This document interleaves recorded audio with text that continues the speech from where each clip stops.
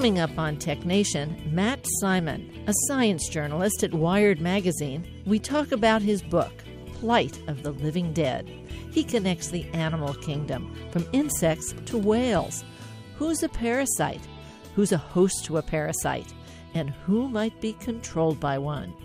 Then on Tech Nation Health, Chief Correspondent Dr. Daniel Kraft relates the story of a man and his smartwatch. The smartwatch can't be that smart. It's several years old. Nevertheless, it saved his life. All this coming up on this week's Tech Nation.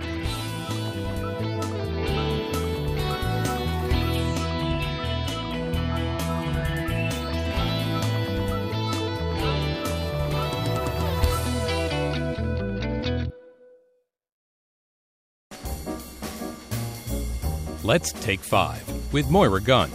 This is 5 Minutes. You gotta feel a little sorry for the Pope. I mean, for centuries, popes have been special, revered, blessed, and until recently, pretty much sequestered in Rome. Who knows if one snuck out for pasta and Chianti, as the paparazzi didn't exist until there were cameras and newspapers. And now, of course, digital photography and the internet. The Pope was far away, untouched and untouchable. Periodically, he would come out to his balcony, above the crowd gathered in St. Peter's Square. But it was not until recently that popes actually traveled to other countries, said Mass with tens of thousands in large athletic stadiums, and traveled over the Golden Gate Bridge and through the city in his Pope-mobile. Now that was exciting. And boy, he must have been in a hurry. The Pope-mobile was going at quite a clip down Geary Boulevard. Still, we saw the Pope all right. That is, if you didn't blink.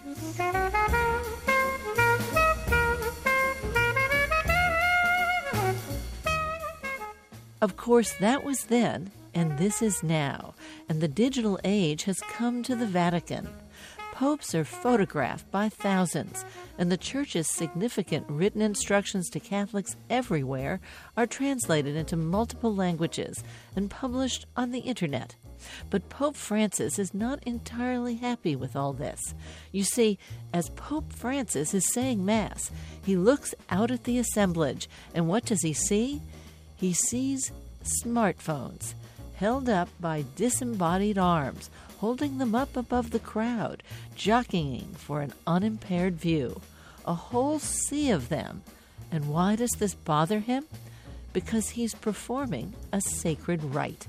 It's not a performance, it's a religious ceremony. He's saying Mass for and with the people assembled. It's intended that they worship together. But boy, it's hard when you finally got close enough to someone who you never thought you would see in your whole life. My mother didn't have a smartphone when Pope John Paul II came to San Francisco, but she did manage to touch his robe as his assemblage walked past her on their way up to the impromptu altar in Candlestick Park. I guess she couldn't help herself. Besides, no one in the 70,000 people in attendance seemed to notice, their attention apparently fixed on the giant Jumbotron.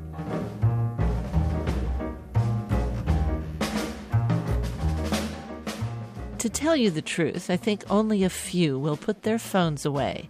But there's a real lesson here. I used to take a lot of pictures on trips, but I found myself spending all my energy taking pictures and not taking in the experience. What do I feel? What do I notice? What does this remind me of? What have I suddenly remembered? What does this tell me about my life?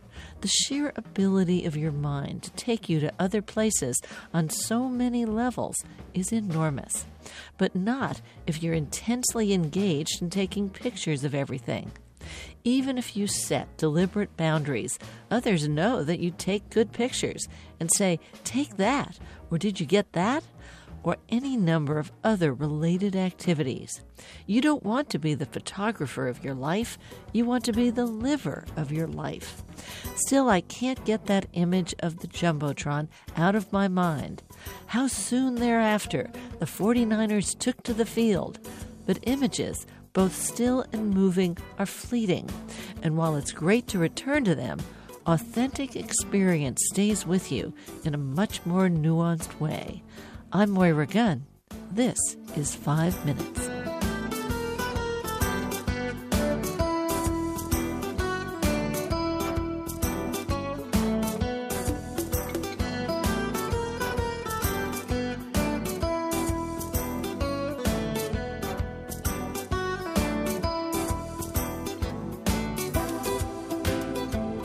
Five Minutes is produced at the studios of KQED-FM in San Francisco.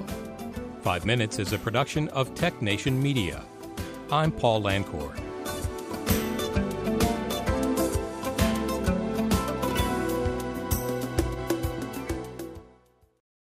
From San Francisco, I'm Moira Gunn, and this is Tech Nation. Today on Tech Nation, I speak with Wired science journalist Matt Simon, connecting the animal kingdom from insects to whales. Who's a parasite? Who's a host to a parasite? And who might be controlled by one? Then on Tech Nation Health, Chief Correspondent Dr. Daniel Kraft talks about a remarkable experience from the owner of a smartwatch. It might be a telling glimpse into our futures. When I started reading Matt Simon's book, Plight of the Living Dead, I made a quick list of terms: zombies, mind controllers, parasites, and I thought, let's start with parasites. Listeners know them. Listeners even believe they exist. They do, yeah, all over the place. And in fact, some estimates say that more than half of life on this planet is in fact parasitic, because it turns out to be a very great way to go about life. If you are kind of sucking the energy out of a host, that might be a little bit easier as far as survival is concerned. But as we get into in the book, when you're ending up living in another animal, if you're a worm or something like that, there comes with all these really interesting challenges. First of all, not dissolving because of the host's immune system. That's a big one. But being able to do these really intricate maneuvers where you might, zap such amount of energy to let your host actually keep living because you want it to keep subsisting, but to reach that very fine line of getting enough energy out of it to power your own body, but not shut down the body of the host that you are inhabiting.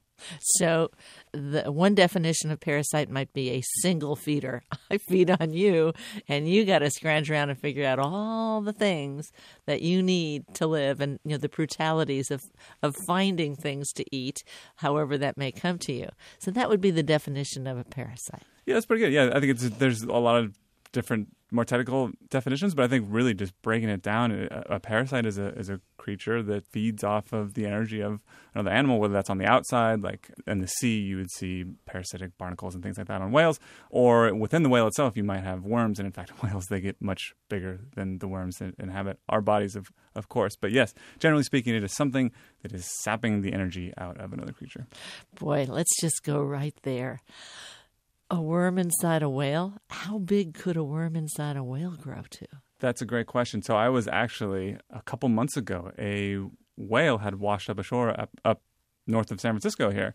And you were Johnny on the spot. They were like, did you want to come see the whale? And before they had finished their email, I was in the car up to go see the whale, which, by the way, puts out a smell that is indescribable. It's a very strange feeling because it's like it's pungent, of course, but it's also really sour. It's a very weird way. And so the scientist who was showing me around the whale took me up and down the whale, and that's where the scent changes. So the closer you get to, say, the intestines, you get, of course, the intestine smell of the waste, but also just pure blood smells more like iron. It's like the symphony of smells as you walk around the thing. It will actually stick to you. If you, like, I got in my car when we were done, I hadn't touched anything, no rotting whale or anything, and I could still smell it on myself in the car ride home, which was less than pleasant. But so when we were looking at this whale, they were doing the autopsy, and one of the scientists actually pulled out a lot of these worms. They were big, sizable, robust worms. Now, we're sitting here on the radio, and was that 3 feet apart? I'm doing a 2 feet with my hands. That old fishing thing. And yeah, it was this big, I swear. Really big. This big. And how big around are they? Up, I'd say like so. So how do you visualize that? I'd say an inch and a half diameter. Yeah, but pretty darn long worm. Yeah. Big worm. So what they have to do, so you, of course, when you're doing this autopsy, this interests a bunch of other animals in the area, including seagulls. So what they have to do with the worms in particular, because they want to study and identify what species they are, there are very few organisms on this planet, including us, that do not play host to parasites of some kind, and as we get into in the book, a lot of them adopt these really bizarre strategies of actually being able to modify the behavior of the host that they've taken up residence in. Now, you said there were scientists there. Of course there were scientists there. We'll show up to anything. Absolutely. Yeah, Academy of scientists, actually. California Academy of Scientists. As well as the Marine Mammal Center up north in Marin. They do a fantastic job. They get a call from a citizen who says, I found this whale washed ashore, and they do autopsies on all these because they want to figure out what is causing the deaths of these whales. And unfortunately, oftentimes it is ship strikes. So you'll have these giant vessels coming in and out of San Francisco Bay, and the whales just aren't fast enough to get out of the way, and you get a ship strike. So what was interesting about this one was it was a bit of a murder mystery because when they first opened it up, you saw this really striking band of purple flesh, which looked like a very severe bruising and internal bleeding. And that's actually an interesting clue because you don't do that when you're dead. You don't bleed internally like that. So from that, they were able to say, well, this thing must have been alive when it was hit by the ship. And as they got deeper into it, they were pulling out fragments of bone, lots and lots of fragments of bone, of ribs and things like that, and determined that just by this autopsy that the ship had struck it kind of in the back and neck and probably killed it, luckily, instantly in this case. I mean, we don't want these whales to die at all, but if it's going to happen, it may as well be quick. It's a severe problem out there in the San Francisco Bay. So what they're doing with this data is they're using it to perhaps influence the way we make the ships come in and out of the bay. If we can change the direction certain times of the year, maybe, to better accommodate the whales that are passing by. They literally pass by on their way to Mexico for the winter or wherever they're going. Yeah. How long was this whale? Huh? Oh, this was a big one. This was like, if I remember correctly, 70 feet. 70 feet? Yeah. It was a fin whale. It was really big, which is, I mean, the biggest whale. How high? It was on its back. It was hard. It was definitely taller than me. And at one point, one of the scientists had to climb up on top of it. They're wearing waders, by the way, which they have to destroy. Like a fisherman's wader. Waders, yeah. And she had actually climbed up on top and was opening up the stomach, the gut, kind of near the sternum. But it's tall, yeah. You got to get or boost up there, got to clamber down. But it's a very big animal, and it is so big that it doesn't really make sense to do anything other than just leave it there. So they do the autopsy, get all the data they need out of it. You could theoretically drag it back out to sea and sink it. That costs money, though. It's difficult. What Oregon learned, you might have seen this on the internet. There's a pretty famous video, I think it was back in the 70s, where they had a beached whale, and some genius had the idea, you know what we should do? Let's blow it up. So they packed it with dynamite. You can find this online. It's a hilarious video because they blow it up into not vapor, which maybe they were expecting to happen for it to just kind of disperse, but into very large chunks, which then flew several hundred feet and landed on cars. There were people around running around. It was not the way to do it. But, I mean, the really two options are to either just leave it there for the scavengers to pick at or bury it. But either way, you're giving it back to the earth and to the other critters of the ecosystem. I believe the name of that video is Unintended Consequences. That's a good one. Yeah. Prime example. That's a big one. That we have. Things to learn. Things to learn. So most of the critters you're talking about are smaller. Yeah. Yeah. Most parasites are little as we go down the size chain here.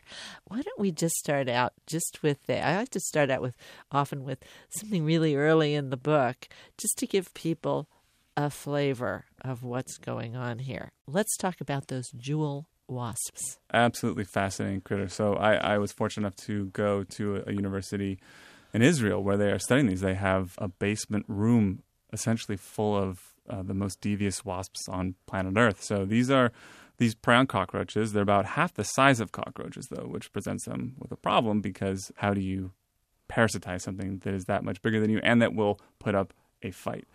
So what Mama Jewel Wasp does is looks like a fly. It's actually really pretty. It's kind of iridescent, hence the name Jewel Wasp. Very, very pretty creature. got a bit of an attitude, though, it turns out. So what happens is the mother wasp, when she wants to find a babysitter for her children, what she does is she finds a cockroach and then grabs onto it and stings it extremely precisely between the two front legs with a venom that shuts down those muscles.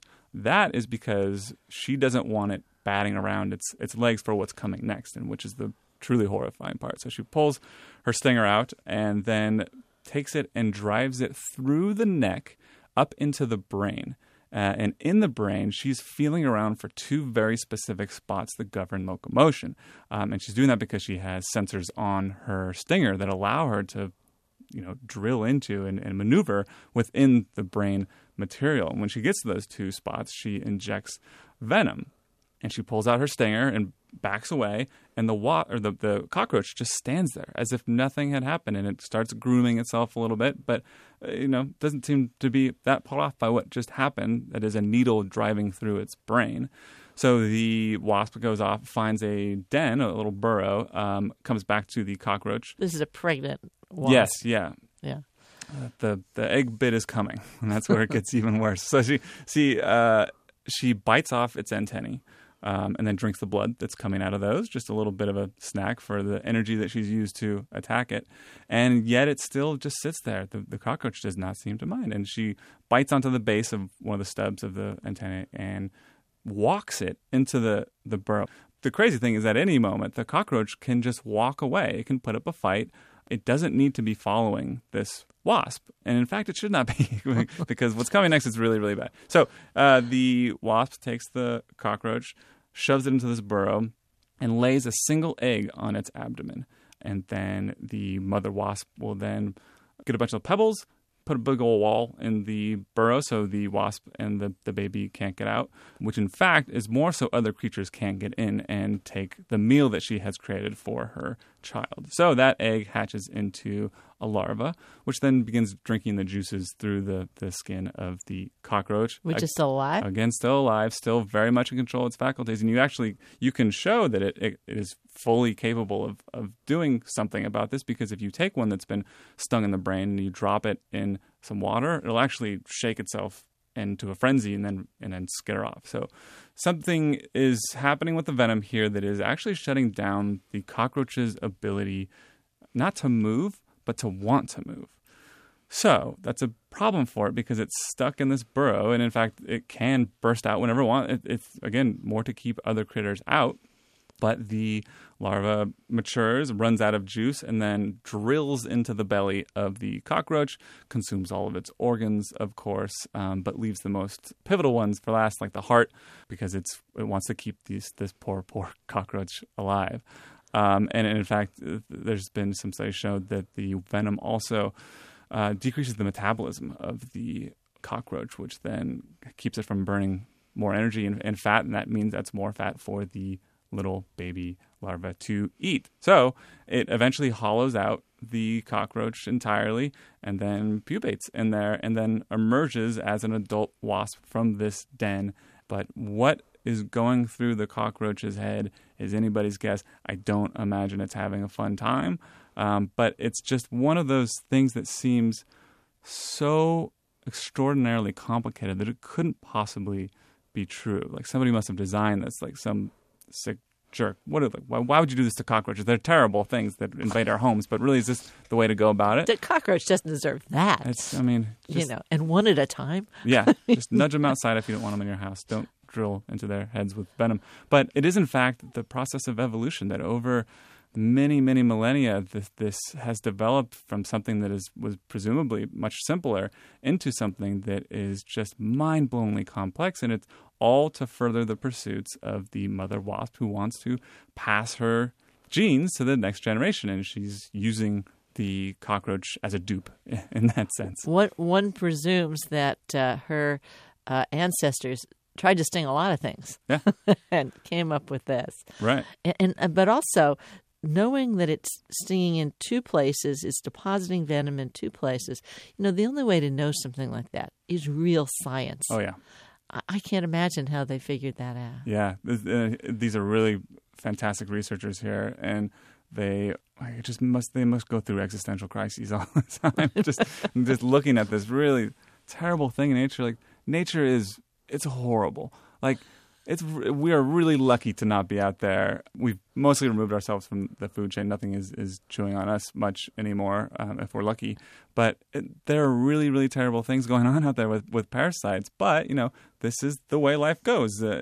These are our judgments, of course, as humans. But this is the way that evolution has designed things. Not purposefully, of course, but just by chance. This is the strategy that evolved in this jewel wasp. And unfortunately for the cockroach, that means being zombified and hollowed out in a den. You're listening to Tech Nation. I'm Moira Gunn, and my guest today is Matt Simon, a science journalist at Wired Magazine. You might know him from his earlier book, The Wasp That Brainwashed the Caterpillar. He's here today with Plight of the Living Dead, what real-life zombies reveal about our world and ourselves. Well, Matt, this is just fascinating on 52 counts, I have to tell you. I think people are very comfortable with the idea of parasites in someplace else, but the idea that something could get into us or even into our brains, how vulnerable would you say humans are to the cruelest parasites that you're talking about here?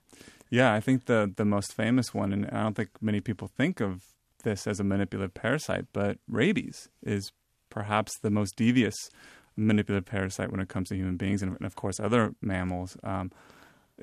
You can find videos online of people in the throes of a rabies outbreak, and it's a really horrifying thing to watch. It's tough because you know that these people are suffering so terribly, and the virus will inevitably claim their life. So what's interesting here is that rabies didn't evolve in us. Which you usually get from a dog bite or something like that. Yeah. So, but because we share a mammalian brain with the other critters that it did evolve to manipulate, and to be more specific, what it does is it gets into the brain, into the nervous system, and induces kind of this rage.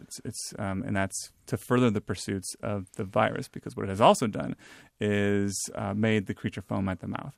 So when the poor host bites onto something, it transmits that parasite. But it's also, what it does is it manipulates you to be afraid of water. So there's another thing you can find videos of people. If you try to give somebody who's suffering from rabies and is very close to death, they'll actually do everything they can to get away from the water. And that seems to be a manipulation from the parasite as well, that doesn't want you to drink water to wash out all that saliva where the parasite is sitting, and that's the way it gets onto its next host. And of course, the most famous manipulation is the aggression, which you find both in raccoons, dogs, but also humans. And I think we probably don't think of it as a manipulative parasite just because we think that our brains are better than that, right? We're human beings. We are more highly evolved, quote unquote, which just is not the case. We like to think of ourselves as special, but this is still tissue in our heads that is manipulative. You can do certain things as a parasite to really change the behavior of your host, and rabies is perhaps the most terrifying example of that. Well, we've been talking about zombies and zombifiers, very popular today, to have all these things. Where does that come in? Who's a zombie? Who's a zombifier? Yeah. So we'll just start at the beginning. The whole zombie thing, it began as folklore way back when, but it didn't really take off in America until Hollywood got a hold of it. And it seems to have come from rabies. There's some early literature and pop culture where you started seeing these out-of-control humans that are just not in control of their faculties. They're mad, and there's something wrong with their brains, and they want to walk around, and their arms are out straight, and they're stiff, and they're just a little bit goofy. Yeah. And it weirdly, it's fiction, but it makes sense from a parasite's perspective. You want to induce not only like this toughness that you have as a zombie. Famously, you could cut off an arm or whatever, a leg, it keeps going, keeps coming at you. But that aggression, that's the parasite wanting to further itself and get to new hosts. So it does seem that the myth of the zombie was in fact inspired by rabies, and that's what you get, this whole range of zombies. You have the slow stumblers, of course, but you also have the fast movers, and that's where you can start to think about, well, it doesn't really make that much sense if you if you want to be technical and nerdy and maybe over the top of it, which I'm going to do right now, is that when you get sick, you have the flu, a parasite is doing bad things to your body. You typically don't have more energy. You have less energy. So why would these zombies be running around? Doesn't matter. That's just my nitpickiness. But these are interesting things that, as I had mentioned earlier, there's really interesting considerations for a parasite within the body of a host to not only create these behaviors that further its genetic line, but to be able to survive in what is an environment that is very much willing to attack you, to destroy you as best as it possibly can. We see this a lot, where one of the things all of these parasites do is they take on the immune system and somehow paralyze it or trick it so that it's not being attacked. Yeah, it's a strange one, and it's a lot of times it seems to be the parasite like worms. I have a chapter in there about the nematomorphs, which are also known as horsehair worms. They have an interesting life cycle in that they crawl into crickets and then mind control them to jump into water, which is bad news for the cricket. You don't want to be doing that, but it's at that point that the worm can tell, because it's cut a little hole in the cuticle of the abdomen.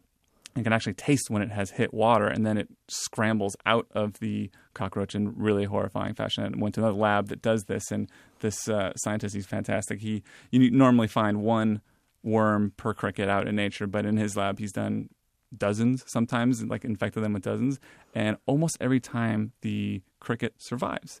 It's very strange. Even though if it can survive drowning, it can survive a mass of worms wriggling out of its body. It's another thing on the internet, if you so wish to look up, you can find it. It's pretty terrifying. But the trick there on that one, it gets into the cricket, it forms a cyst of sorts, and that seems to confuse the immune system. The immune system can't find it. There's some sort of material that the worm is using to hide, essentially, in the cricket. And what's crazy about this one is that if it ends up in a host, the cricket is what it wants to eventually be, but if it ends up in some other kind of insect, it'll encysst itself in that insect, and if it gets eaten by a cricket, it can actually tell when it is in the right body. Oh boy, I'm in a cricket. Yeah, so this is exactly where I wanted to be. And then, only then will it come out of that cyst form and turn into a worm and begin feeding on the juices inside the cricket, at which point it then makes it jump into the water, kamikaze style. So it's a tough life. We like to think of parasites as freeloaders, but they are struggling mightily, because those bodies want to destroy them in any way they can. I've been speaking with Wired science journalist Matt Simon. The book is Plight of the Living Dead: What Real-Life Zombies Reveal About Our World and Ourselves. We'll talk more after a break.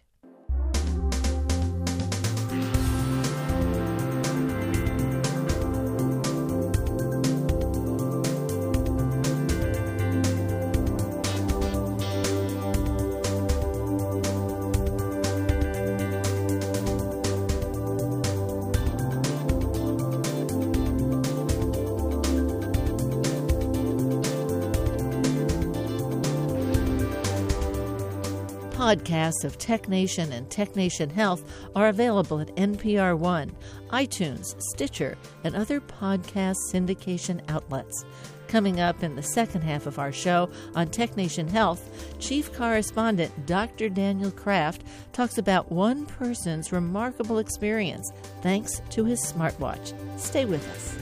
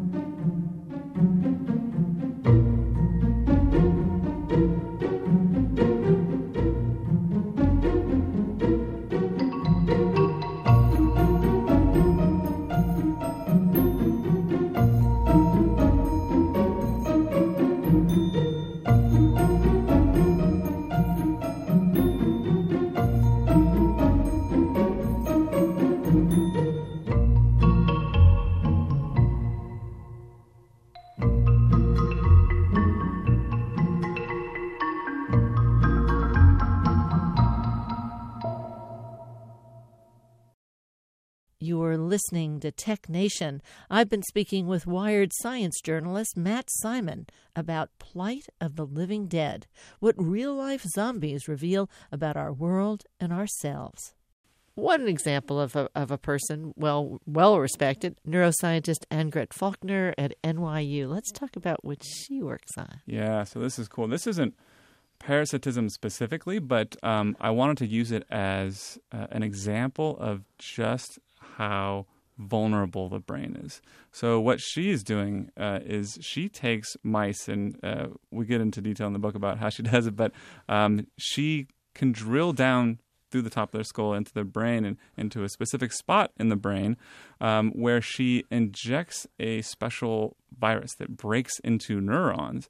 And when she then sends a tube down, a fiber optic tube, to that bit of the brain and shines light, that light activates the neurons in this part of the brain that controls aggression. So you have these mice in this lab with little hats on, and when they send light through a fiber optic cable, it's in an instant. Activates. The mouse that was normally just kind of laid back just turns into a hyper aggressive animal, and it's what they test is these are typical alpha males that they do this to, and they will put a less aggressive male in the cage with them, and that alpha male with a nice little light hat will just do everything it can to destroy that other mouse. It's fascinating because it turns on in an instant just by shining light on those neurons, activating them, and getting the mouse to go a little bit crazy. But I wanted to use it as an illustration of this is a mammalian brain that is not as complex as ours, but it's still a mammalian brain, and it's that easy to really precisely control behavior. And it's not just typically, historically, you would dose them with drugs, but that's not as precise. It takes a while maybe to set in, and it takes a long time to wear off. This is extreme precision of a very specific spot in the brain and breaking into those neurons, again, and to be able to activate them with light. So that said, I just find that to be a really interesting case that really, I think, breaks down the myths of the human brain in a way that we're different. We have this wonderful consciousness. We have free will. I would argue that we don't. That it's just there's neurons up there. It's neurotransmitters firing around in our brains. We are meat. We're not this weird idea of a soul in our heads. We are animals like mice. No matter how much special we think we are. One thing I thought interesting about that chapter was how do you get the mouse to, press a bar? Usually think press a bar, you get a pellet, that's not what she does. No, this is a bit more sinister. When he presses a bar, he knows that he's going to get somebody to fight. He's the alpha male who is wired up to this light source in his brain, has learned to fight somebody when he gets this light shined in and he goes aggressive and as some sort of outlet. So as you mentioned, typically in a lab, you are pressing a button to get some sort of treat. You're studying behavior and all that. This is on a different scale. And I find it so much more fascinating because it really shows how you can manipulate the brain in what is, in this case, a pretty simple way. But then when you go back to something like the jewel wasp, how on earth, over the millennia of evolution that this took to develop, how did that become so complex when we are just now learning what specific parts of the brain do, how to manipulate them with light and viruses and things like that. But I think I'm a maybe incorrigible materialist in that sense that I like to think of this brain as mush that is you can manipulate it. It's not as special as we think it is. It's fun to have these nice big brains, but we are animals like the rest of them. It speaks to me at a level of it's almost like an entry into how we look at the dark side of who we are. We, the whole idea of, press the bar, get a treat, that's a very positive view of life that people are motivated by positive, it's like, ooh, we humans are pretty complex. And so however this soup, which is our brain, assembles through our experience, through our physical environment and ecosystem, what we've been exposed to on many different levels, physical and intellectual and emotional, all these, we've got hormones running through it. We've got all this. It's like you really begin to get a different kind of picture about who we are. And science doesn't usually look at it that way. Yeah, and it's, as a not an extreme materialist, I would clarify that just because I think that there's the processes that come from the brain are controlled by neurons and meat, doesn't mean, as you mentioned, that this isn't malleable. It's not, you can go through PTSD that very much changes your brain, and that's actually it's a tactic for not just us but other animals. You want to be able to learn from your mistakes. You want to learn what's bad, what's good. So the brain, your behavior has to be malleable in a certain way. But at the end of the day, it all comes back down to those neurons and the chemicals and the neurotransmitters that are really controlling the show. And when it starts getting even scarier is when you start looking at experiments about free will that show that in the brain you can see activity of decision being made before the person actually knows that they're making that decision, which seems to suggest that we are not actually consciously making these decisions, which is terrifying in its own right. A lot of subconscious, unconscious things going on. Yep. Know thyself as best as you can. A lot of this fits into this survival of the fittest, and you write about, the theory of evolution by natural selection. And of course, we know Charles Darwin. If I knew about Alfred Russel Wallace, I forgot. Let's put those two together. Yeah, a totally fascinating character who I think is beginning to get his due in what he did for evolutionary sciences. So he was a brilliant young naturalist. He did more of the traipsing around, almost dying a lot, which Darwin did on his famous expedition to a degree, but not like Alfred did. So he was. This is well before antibiotics, I'd like to point out. Oh, yeah. No. Wouldn't that have been nice? No, he got all kinds of sicknesses. And in fact, he was bedridden, with probably malaria, when the idea of natural selection came into his head. So Darwin had actually been working on it for many years, but hadn't published it because he was trying to amass as much evidence as possible, given how earth-shaking this would be for the sciences and just humanity's place in the world. This is all an accident in a sense. I mean, there's certain reasons why we evolved the way we do, but it's all driven by, in a sense, randomness. But he was having this sort of fever dream, had this brilliant idea, scrawled it on some paper, and sent it off to Darwin, which was the last person in the world you would want to know about this theory, who had already thought of this theory. So when the letter got to Darwin, his friends suggested that they take both the men's ideas and present them jointly, because back in these days, you went up in front of a bunch of people. You didn't just it was in the 1800s. Yeah, you didn't just publish in a journal online, but this was a much more personal thing where you go and present your work in front of other people. Weird, like you would think that Wallace would be a little upset about this. I guess he published it jointly. I mean, he acknowledged him. Yeah. So that's a without talking to him. Yeah. No, they didn't. So the idea was that it's going to take many months to get a response back and forth, telling him that, hey, we're going to do this. Hope this is okay. But in fact, a while later, he was actually very honored for this. He wrote to one of Darwin's friends that he was glad that they had done that. But of course, Darwin took the limelight in this. But even though, I mean, obviously Darwin's ideas were better formed because he'd been working on this for years, but Wallace had the same idea. And it's a stunningly simple idea that the world sucks. It's at the very base of it, is that life is garbage. It's so hard. Like, we are so lucky to be in the position that we're in. And that's just not the case for so many species out there. So what both of these brilliant scientists discovered or figured out was that a lot of critters out there are dying in terrible ways, such as our cockroach and the wasp that torments it. But the ones that do make it tend to be better adapted to their environments.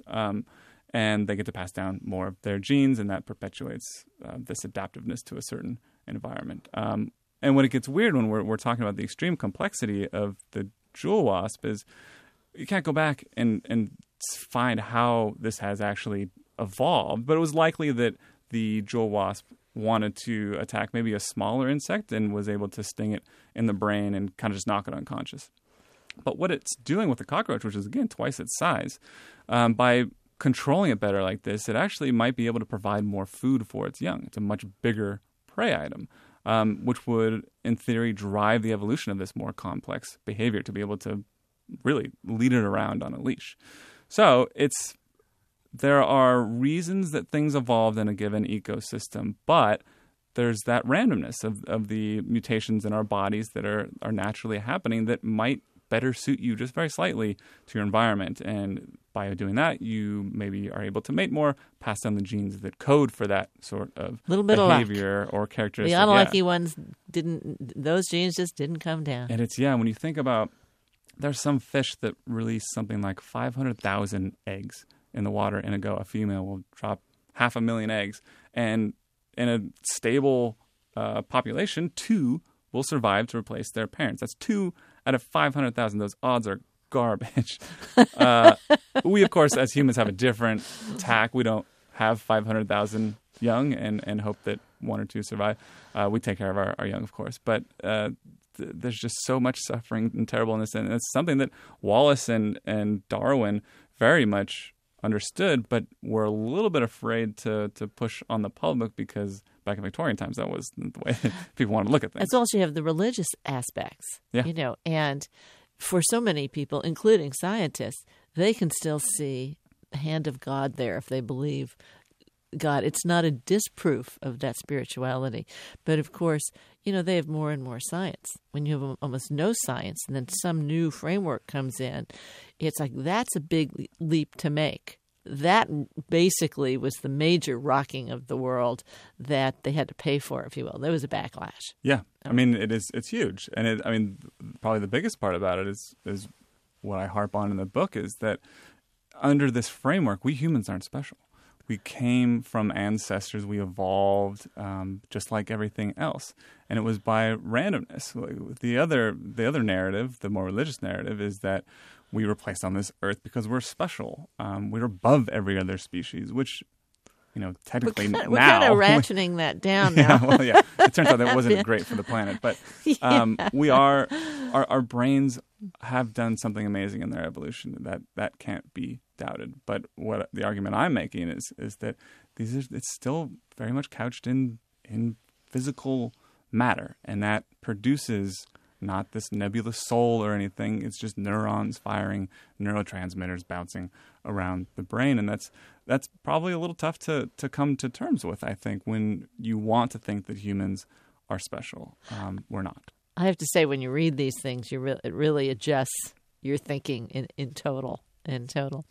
Now, barnacles. I always thought of barnacles as just sitting there. And you talk about, you've mentioned the barnacles, in the ships, and actually grow on the ships. But barnacles and crabs, what's the deal there? Oh yeah, that's a tough one to talk about too, because it's pretty gross. So yeah, barnacles, as you mentioned, they grow on whales, they grow on ships. They're actually a nuisance for ships because it slows them down. This barnacle has adopted a rather more parasitic What is lifestyle. a barnacle? You'll see them on the beach, of course. They're the things with the conical sorts of shells, and below that is an actual critter that attaches itself to some sort of substrate, which is how most barnacles go about life. This barnacle goes about life way differently. So it starts out really tiny, as all barnacles do, as a little larva. It wants to find a crab. So when it actually gets itself inside a crab, this is a female, she'll start growing as a root system throughout the crab's flesh, which sounds like the most painful thing you could possibly, like just working her way through the entire, like through the claws, through the legs, just growing throughout its system. And it's, as she's doing that, she is sucking up energy. Again, the ways that parasites can do this without completely zapping their host of energy or weighing them down. But somehow the crab is just like, doesn't seem so terrible in the sense that it's not producing a lot of weird behaviors. So what happens is a male barnacle has to find one, not only a crab, but a crab that has a female already in it. And she kind of grows outside of its bum area as a bump. And he has to find not only a female on a crab, but a virgin female. And when he gets there, he enters into the crab. They get together and they begin barnacle style, in a very creative way, I would say, to have sex, and they start producing offspring. So when the barnacles are ready for this to happen, the female actually orders the crab to, even if it's a male, it doesn't matter if it's a male or female crab, to start. You probably seen it on the beach, like a crab. Well, it'll be in like this low surf. It'll shake its bum to get all of its eggs out. It does this kind of little dance, and that's just jettisoning the eggs to get out in the ecosystem. This isn't a crab furthering its own genetic line whatsoever, but it is the parasite co-opting that behavior to then have the crab shake its own offspring out of it, the parasitic offspring that then go out into the ecosystem to find their own crabs. But what's crazy there is, as I mentioned, it doesn't matter if it's a male or female. Males don't do that shaking behavior because they don't have eggs. So where's that coming from? Like you could see that it's co-opting the female crab's behavior for reproduction. That's easy enough. But why would the males be doing it? And in addition, so the male, if they happen to take up residence in a male, the male does this dance. And not only that, it actually feminizes the crab in a way. So it actually makes the bum area grow wider to more look like a female. And that might actually be to give the parasite more room to grow on the surface, to get bigger and stronger. So lots of really intricate manipulations happening on this one, but really hard to think of a worse way to go as far as a barnacle parasite growing throughout your tissues and then ordering you around the sea. Well, to wrap up, you make the point, nature does not care about your feelings and well-being. No. That is for sure. That is, and we have it so lucky as human beings, considering all the other stuff that's happening out there. Hey, Matt, thank you so much for coming in. I hope you come back and see us again. Absolutely. Thank you for having me. My guest today is Wired journalist Matt Simon. The book is Plight of the Living Dead, What Real-Life Zombies Reveal About Our World and Ourselves. It's published by Penguin. I'm Moira Gunn. You're listening to Tech Nation.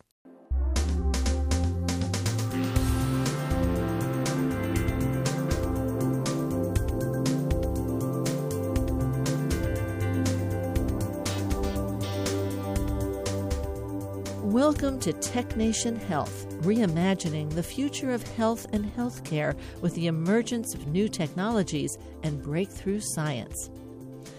Not everyone wants to walk around being constantly monitored by their digital devices, but then there are those who relish it. These folks would likely be among the 200 million people who've bought smartwatches in the last year and a half. That's right, 200 million. And you've got to know, these watches do more, much more than tell time. In fact, sometimes they do you a very big favor, which we see in the tweet our chief correspondent, Dr. Daniel Kraft, is about to share. This is a tweet from February of 2018 by an individual. Put it on Twitter. Quote is, "Never thought a stupid little wrist computer I bought 2 years ago would save my life. Saw my heart rate go up, ended up being a pulmonary embolism." And on the tweet, there's a picture of this patient. There's a picture of a screenshot from his smartwatch that shows his heart rate being tagged at 189, whereas normal heart rate's in the 50s and 60s. And so this gentleman was smart enough to notice that wasn't normal, 189, and brought himself to the emergency room. And when they did the evaluation, they said, "Don't move." He had a big clot in his lungs, and that it can be definitely life-threatening. And this shows us the power of now a consumer device, in this case, an early first-generation Apple Watch that can now detect heart rate, indicating something was going on. The next stage are for these to start informing us, when we're not even aware of it, that something's happening with my heart rate. My Apple Watch, my Fitbit, many other consumer devices can track heart rate. What's interesting now, there are platforms. One I have embedded in my Apple Watch, a company called AliveCore. It is essentially an EKG that can live in my smartwatch or on my smartphone, so that if my heart rate was running at 180, it will trigger me to say, "Hey, Daniel, go do an EKG." I can now, as I'm showing you in the studio, but no one can see, doing a real-time 2-lead EKG on my watch, which you don't need a cardiologist to read. The AI, artificial intelligence algorithms can determine, do I have a normal sinus rhythm or am I in atrial fibrillation? And that can be sent to the cloud and potentially to my healthcare team. Now, I have to tell you that when you're saying it's on your Apple Watch, you've got a little app on your Apple Watch, but also you have the wristband, which has a metal piece in it, if you will. I don't know what else is in that you hold. So you have to have the wristband part, and you have to have the app. But together, you can really watch what's going on. Right, and this is actually FDA approved. It's over the counter. You can buy it online without a doctor's prescription. And it's an example of this digitization of health diagnostics, which isn't just a fad now. This particular platform has been studied by academics, comparing it to full-on 12-lead EKGs.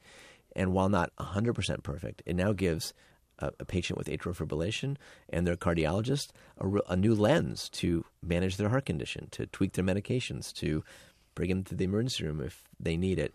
And the fact that they're now doing 1 million plus EKGs a month, the leverage of powering the crowd and continuing to learn and improve the algorithms will create new data sets and ways of managing heart disease. Now, you've got a couple things going on here. One is just detecting that you've got some action going on, and it's able to do that in your watch.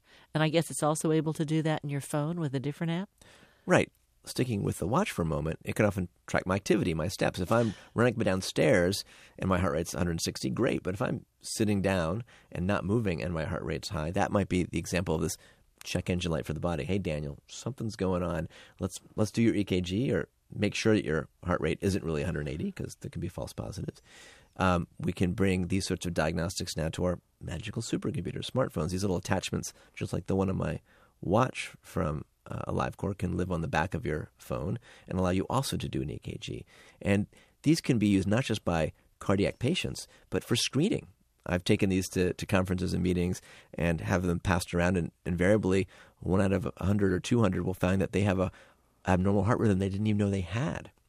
Or if you're a triage nurse in a clinic or an emergency room, someone comes with chest pain, you say, "Here, hold this hold this phone," and we can take a quick look without putting on the 12 leads of the EKG to see if you have what we call ST elevation, which might indicate an acute heart attack. So these are starting simple, but an example of our sort of digital diagnostics toolbox, which are going to become more and more common. Now, I want to ask you, is there a difference between just it's kind of checking you and it sees something funny, and the times when it says, hey, you should do an EKG, is that a bigger app within the phone? That's the same app from this company, AliveCor. But now this data will actually flow to my Apple iPhone.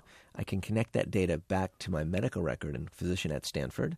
Some hospitals now are collaborating with Apple, and the data can flow between my smartphone and not just my watch, but my connected scale, how many steps I'm taking. If I have other applications or sensors, we can start to pull this data together and hopefully make that useful clinically. One of the challenges, we've talked about on some prior shows, we don't often know what this digital exhaust means. And we're starting to see trials, one called the Baseline trial from Verily, Google Health, for 10,000 individuals to have their digital exhaust. I like to call it the digitome. It might be their sleep data, their heart rate data, their movement, their vital signs, their medical records understood from a 10,000 patient level. And just in late spring of this year, 2018, the National Institutes of Health launched the All of Us trial. It's a 1 million patient opt-in volunteer data donor trial. I've signed up. You can sign up at allofus.org to volunteer your medical record, the data from your connected smartwatch, your step information, your genomics if you have that. So we're going to learn how to connect the dots, because what might be abnormal on my watch and EKG may not be that for Moira or someone else with other issues, conditions, medications.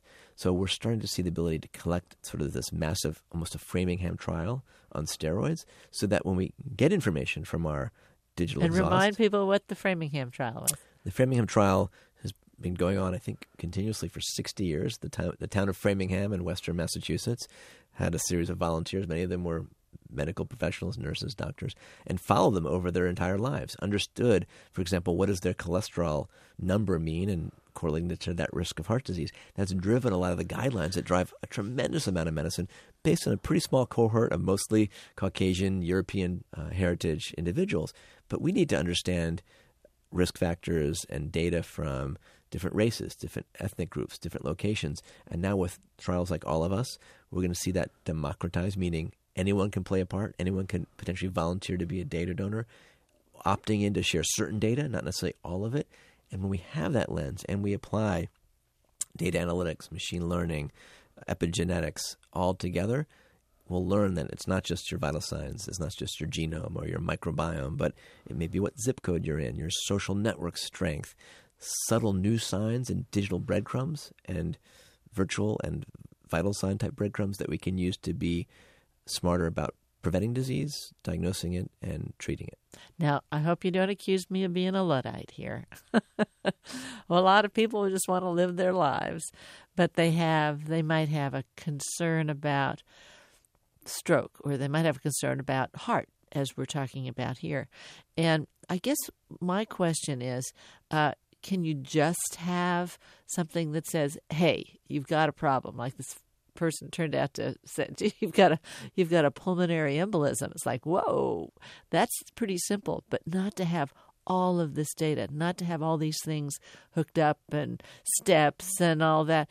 Is there a way to just do it simply, or it's everything, you got to be all in or all out? I think it's not a zero-sum game. We need smart design thinking, just like with our modern cars. We've talked about the idea of a check engine light for the body. There's 300 sensors in my car. I don't know about most of them. There's one in every single piston. He's not a robot. I'm not talking to a robot. I need you all to know that. But my dashboard will say, hey, Daniel, check engine light is on. And will hopefully mean I go to my mechanic and plug in the computer, and they can do the deep diagnostics. So you don't need to be a cardiologist or epidemiologist to understand and synthesize all this information. We need to bring it to the early action mode, i.e. that check engine light, to bring you to the emergency room early, or to adjust your medications before they're out of whack. That I think is part of the big potential of the future of health and medicine. And I have to say, there's going to be this, I just want enough. And then, hey, I just want to live my life. And how we communicate that is different. I mean, we talked on other segments about the age wave, baby boomers. We need to communicate to a 70-year-old differently what their interface looks like on their app, what language you use versus a millennial.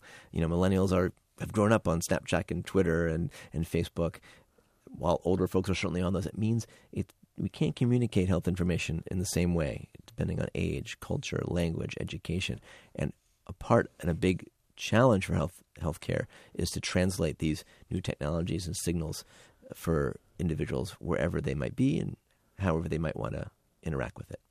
Well, Daniel, thanks for coming in. Thanks, Ramara.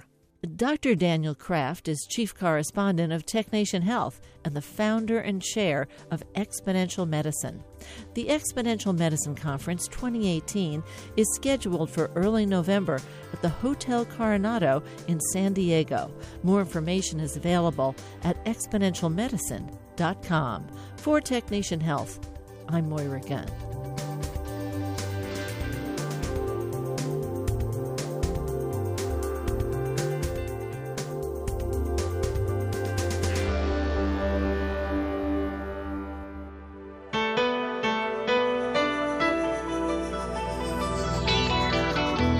TechNation and its regular segment BioTechNation are produced at the studios of KQED-FM in San Francisco.